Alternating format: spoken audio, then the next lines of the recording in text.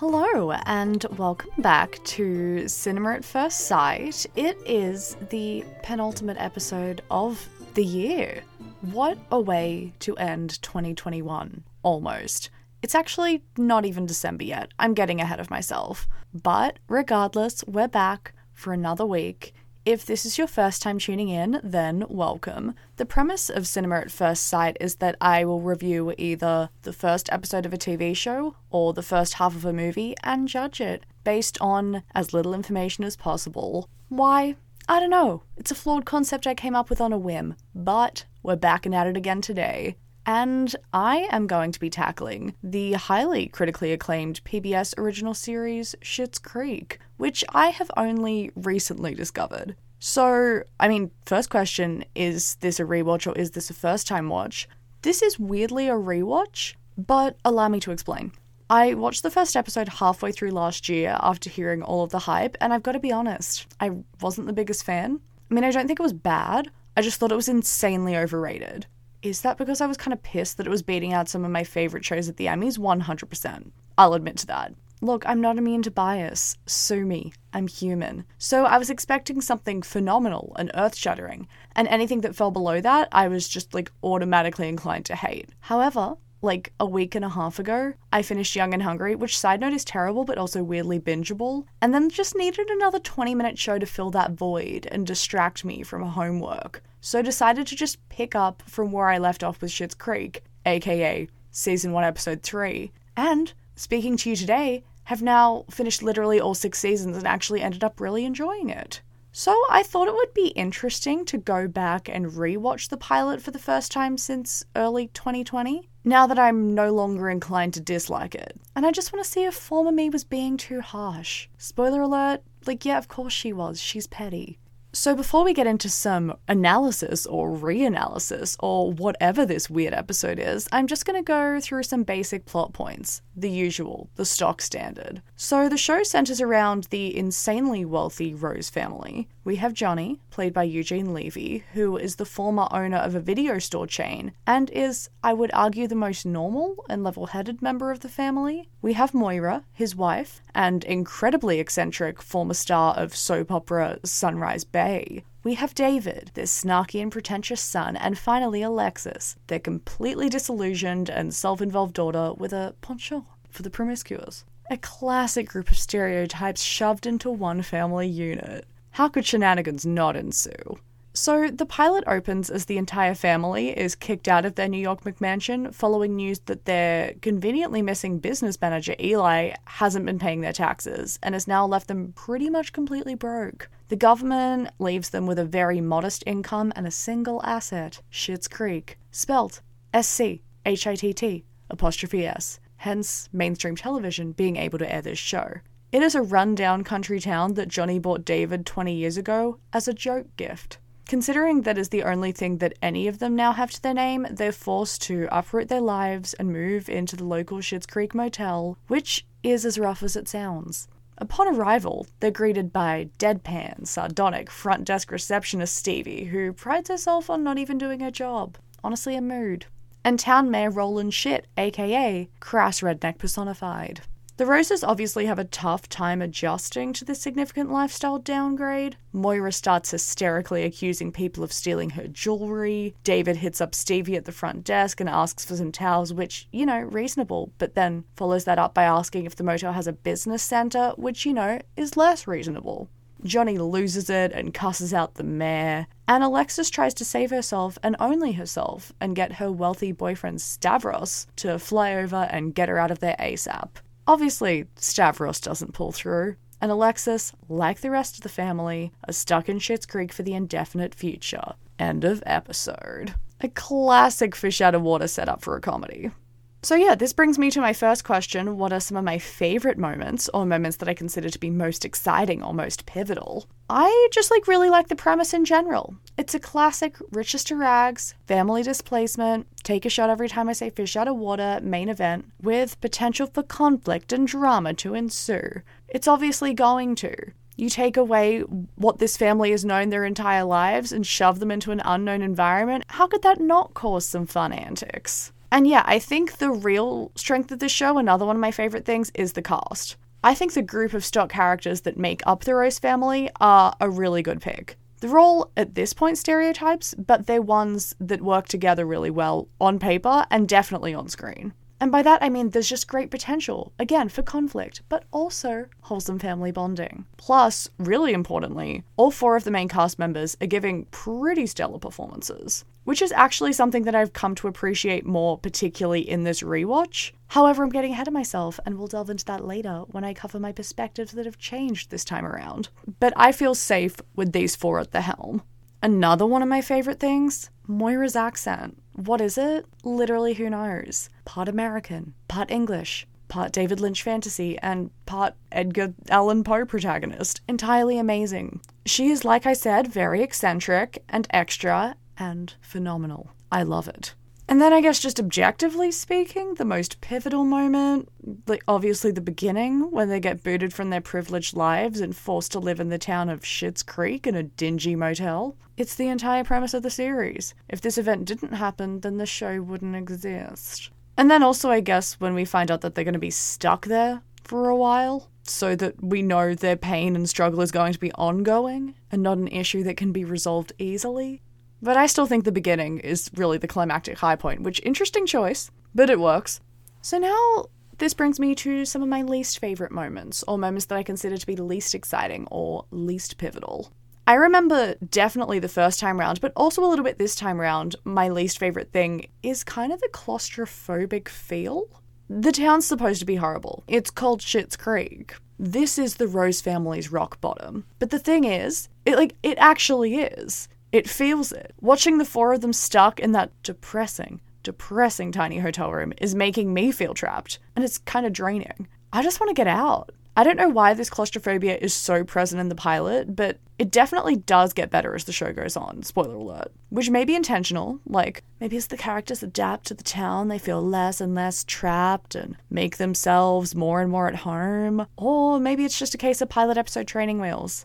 But I'm very aware as a viewer at the moment that I cannot escape, and I don't necessarily like that. And then, yeah, a critique is, I guess, that the main 4 are all a bit stereotypical and vapid and lack substance. So I guess that's one of my least favourite things so far. However, that would only be a real problem if it continued down the track. An absence of depth can definitely work in the short term. And seeing as this pilot is a snappy 20 minutes, I don't necessarily need to find an emotional in at this point. But down the track, if this continues, then it would definitely be my least favourite thing about the show. However, spoiler alert, it doesn't. And then my final least favourite thing, it's very picky, but I feel like the way they revealed the fact that Johnny bought the town for David as a gag gift had the potential to be a lot funnier. Because, that's an insane thing to do. And the first time I watched it, it literally didn't even cross my radar. It went in one ear, out the other. But that has the potential to be comedic gold. And I feel like if that kind of concept or idea was featured in episodes further down the line, once the writing team had really hit their peak and found their rhythm, it would have been done in a way that was more clever. But considering it's a pilot and they were just warming up, it just didn't land as hard as it could have. But again, that's an annoyingly specific critique that I have been able to make with the benefit of hindsight, seeing how well-established and well-formed jokes down the track are. So I really should have just checked my privilege at the door when I started recording this. I'm sorry. Now, moving on to some of my favourite characters. From the get-go last time, I think my favourite character was definitely David. I mean, he's super funny and sarcastic and has a bit more of a self-awareness of his privilege than Alexis, which is a nice balance, but is also still insanely stuck in his rich person bubble and doesn't fully understand the struggles of normal people as much as he thinks he does. So there is both a comedy from the fact that he is occasionally somewhat relatable, yet also completely not. Which, now that I think about it, is actually a very weird combination and kind of hard to do, but it works. Probably because Dan Levy is just super likable and has great delivery and comedic timing. That could have something to do with it, I don't know. And yeah, I guess a real strength of the show is also Stevie. She's kind of the audience surrogate so far. She's sarcastic and is obviously very amused by the fact that the Roses are so out of touch with reality, but also hates Schitt's Creek and is aware that it sucks, and therefore does not bother applying herself at her very uninspiring job, because what's the point? She's relatable, and also very likable due to a really great portrayal by Emily Hampshire. She's able to make fun of everything and everyone, but not in an obnoxious way, where she points out everyone else's flaws but doesn't acknowledge her own, but more in an understated, I hate my life, please help kind of way, which I appreciate and can for sure sympathize with. And now this is a perspective that has changed, but this time around, Moira. She's an icon. She's a legend. She's a star. She is the moment. However, I'm gonna cover the fact that I now love her in a future category. I know, I'm a tease. We'll get there. Stop harassing me. And again, speaking from the privileged position of future me, which I really shouldn't do, this podcast is literally called Cinema at First Sight, but it's also my podcast, so get over it. But now, literally all of them. Like I said before, I'm a big fan of the whole ensemble cast. They're all so funny in very different ways and work together really well, and while of course at the moment are archetypal, also significantly deviate from those archetypes throughout. I mean, anyone who's seen the series, can we, spoiler alert, take a minute to appreciate Alexis's character development? But again, this answer is irrelevant because I'm speaking from an informed place. Let's get back to what this podcast is actually about. I'm going to try and stay on brand for the podcast from now on. I'm going to fail, but I'm going to try. Let's move to least favourite characters. I only have one, but it's a big one. The mayor, Roland. He's gross. He's socially unaware, he's uncouth, he has no respect for personal space or anyone, any human being around him. And not in a funny way. I actually still find him to be one of the most annoying characters in the show as it goes on, but I remember straight up hating him the first time around. This time, still not a fan. I think it's because he's in the episode way too much. That's a lot of full-on irritation to put in the forefront of an episode, particularly the first episode. He actually kind of makes me sick. I'm Team Johnny. I probably would have sworn at him too. Now, the next category that I always go to is storylines that I think will be expanded upon or should be expanded upon, or what I want to see more or less of. Obviously, I can't really speak to storylines I think will be expanded upon. I'm not going to pretend that I haven't seen the rest of the show and then be like, I'm going to guess every piece of character development and plot development 100% correctly. I can't believe I'm a psychic. Raven-Symoné, quit your day job. So instead, I'm just going to talk about what I want to see more or less of based on this pilot episode. So yeah, given the fact that everything is pretty basic so far, seeing as we've only been introduced to 20 minutes of this Schitt's Creek world, I want more depth and nuance. Not only would I want to see more shades to each character as opposed to personified tropes, but I want character relationships to deepen. I want to see the love between the Roses. I want the show to have a foundational heart. I want to be emotionally invested in the long run.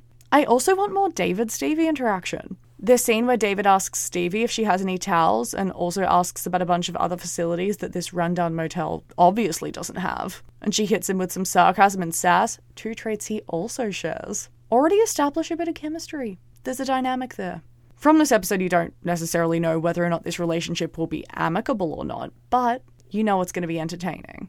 And yeah, like I said, I want less Roland. He's front and center in this episode when, at best, he works as a side character. It's just a lot. It's too much. I would personally petition for him to be not in the show at all, but if he's going to be there, he can't have this much screen time. And also, yeah, what I want less of, what I want to see going forward, I want Alexis to get over Stavros. She's more interesting the less she pines after a random guy who we've never even met. I mean, if she's gonna go after a guy, start going after guys who are on screen. It's like playwriting 101, not to mention characters who are off stage. If someone's important, bring them into the action. And now the next category is a fun one that I don't often get to whip out. It's things I didn't realize until this time around, or perspectives that have changed. And like I said, I was being a petty little loser a year and a half ago, so there are quite a few perspectives that have changed. But I think the main opinion that has completely shifted is how I feel about Alexis. For some reason, the first time I watched the pilot, I really didn't like her. I thought she was the weak link of the Rose family. To be fair, in this first episode, she is just kind of a straight-up self-involved, self-entitled caricature of a privileged human being and doesn't seem to have any redeeming qualities. But, of course, that's the baseline that needs to be initially set before a character can grow. We've only seen one side of her. We've only seen a little bit of Alexis, if you will. That's a joke for the fans. Plus, she still has some funny lines, so I definitely no longer hate her. I think I was being harsh last year. She just hasn't become an icon yet. But just wait a season or two, we'll get there. And then the other perspective that's completely changed is how I feel about Moira. I feel like I slept on her the first time around. She's so goddamn funny. She's Hollywood starlet meets gothic novel. And Catherine O'Hara is amazing. I take back any resentment I had about her winning Emmys over other people in the Best Actress in a Comedy category because I get it. She's earned it. Take all the awards. I, from the bottom of my heart, apologize. Catherine O'Hara, you don't need my apology. You don't know who I am. And you also don't know how I felt about you a year and a half ago. But I am so deeply sorry. It's not like I disliked her the first time round, but I just didn't realize how much of an icon she truly is. Which is insane, because right from the get-go, she's an incredible character. It's not like it takes her a few episodes to get into her stride, she's just straight into it. I think this rewatch has actually taught me that she's my favourite character at the very beginning. God, I was so naive. 18 months can really change a person. Now, the next category that I always whip out is most problematic moments. And I always say in brackets if applicable, because I don't want to force political incorrectness into something that doesn't have it. And yeah, I don't think this show is remotely problematic. Everything that could be considered quote-unquote problematic, such as Alexis wanting to ditch her entire family and Johnny lashing out at the mayor, is only happening because they're privileged and naive and haven't had to really work hard for anything either in a while or ever in their lives. And that's the point. The show's making fun of privilege by shoving people in the middle of small-town, carny, rural life. The simple life, but give it an Emmy. Though also it doesn't even make fun of privilege mean-spiritedly. It's all in good fun, and again, spoiler alert, God, I really need to come down with them. These, at the moment, kind of rudimentary stereotypes develop significantly and become way more nuanced. You end up genuinely really liking the whole Rose family and rooting for them. Not necessarily to get out, but to succeed interpersonally and grow. But that's not important right now. What's important is that the things that any character does that are problematic are entirely intentional and not a sign of an ignorant writing staff, but rather an incredibly self-aware one. So, good job. Kudos. Now, what category of viewing is it? The three categories that I have are trash, treasure, and guilty pleasure. Yes, predominantly because they rhyme, but trash meaning that it's awfully written, it's terrible, and it's genuinely not enjoyable remotely, not even in a fun way. Treasure meaning literally the complete opposite, critically acclaimed, award-winning, expertly crafted. Or guilty pleasure meaning it's not very well made. It's pretty bad, but I'm also weirdly into it, and have guilt at the fact that I am so into it. I mean, yeah, anyone who's heard of the show would probably be able to guess that it's a treasure, and it is a pretty solid pilot. Is it as much of a treasure as the rest of the series? No. I think the show really grows and comes into its own later in the season, but also in the seasons beyond that. But as a pilot, I still think it's really strong. And I'm kind of annoyed at Annabelle 18 months ago for actively wanting to dislike it, purely because everyone else was into it, and it was receiving enormous critical acclaim. I guess I just didn't want to be like other girls. But that's a me problem. And now viewing style. Who would I want to watch it with, where would I watch it, and who would I not watch it with? AKA, the least and most ideal viewing circumstances. I feel like this is a really easy show to watch. You can talk through it. You can watch it intently in silence. You can watch it with friends. You can watch it with family. You can watch it alone as a comfort show. That's a great one. That's what I did because I have no other options. I literally live by myself. So it's kind of hard to pick a circumstance that doesn't work. Except actually, you know what? I guess the least ideal viewing circumstance, probably with me, a year and a half ago, bringing down the mood and convincing you to boycott it. So we've already reached the second last question. Will I keep going with the rest of the season? I mean, I did. So that's probably a testament to my answer to this question. Sure, it took me a while, but if I'd entered bias-free, then yeah, I think I'd keep going. It's a very easy watch. Also, coming from someone who has now watched all 6 seasons, I can definitely recommend you go for it. So, final question. God, we've got there already. Time flies when you talk to yourself alone in your wardrobe. Rating out of 5. I think based strictly on the pilot, obviously it's called Cinema at First Sight, I'm going to give it a 3.5, but as it goes on, definitely a 4. Perhaps even a 4.5 in some episodes, but no, like 4. That's fair overall. But 3.5 for this pilot. It's strong, great concept, fun bunch of characters, bit surface level, but heaps of room to grow, which is what you want. You don't want to see the best of the best at the beginning and then it just goes downhill. Who wants that? No one. It's a really enjoyable show. You'll laugh, down the track, you'll props cry, you'll find a home in the rundown town of Schitt's Creek, a form of escapism you never knew you wanted. And I definitely recommend you go for it. It's on Netflix in Australia and America, probably everywhere in Canada. Side note, this is Canadian. It's actually kind of hard to avoid at this point. I think it's pretty ubiquitous. So wherever you can get a hold of it, get a hold of it. Give it a watch. Persevere. If you similarly watch the pilot and don't want to like it just because everyone else does, you'll be doing yourself dirty. So I think just keep going. And that's pretty much all I have for you. Thank you so much for listening. Hopefully you appreciated this honestly kind of annoying episode that deviated from form, but I made up the form and the form's kind of stupid. So maybe this was better than other episodes. Who knows? Probably not. And I will talk to you next week when I will be reviewing the first half of Sun Movie that I haven't picked yet in the finale of season 3, the 2021 closer. And I'll talk to you then. Bye.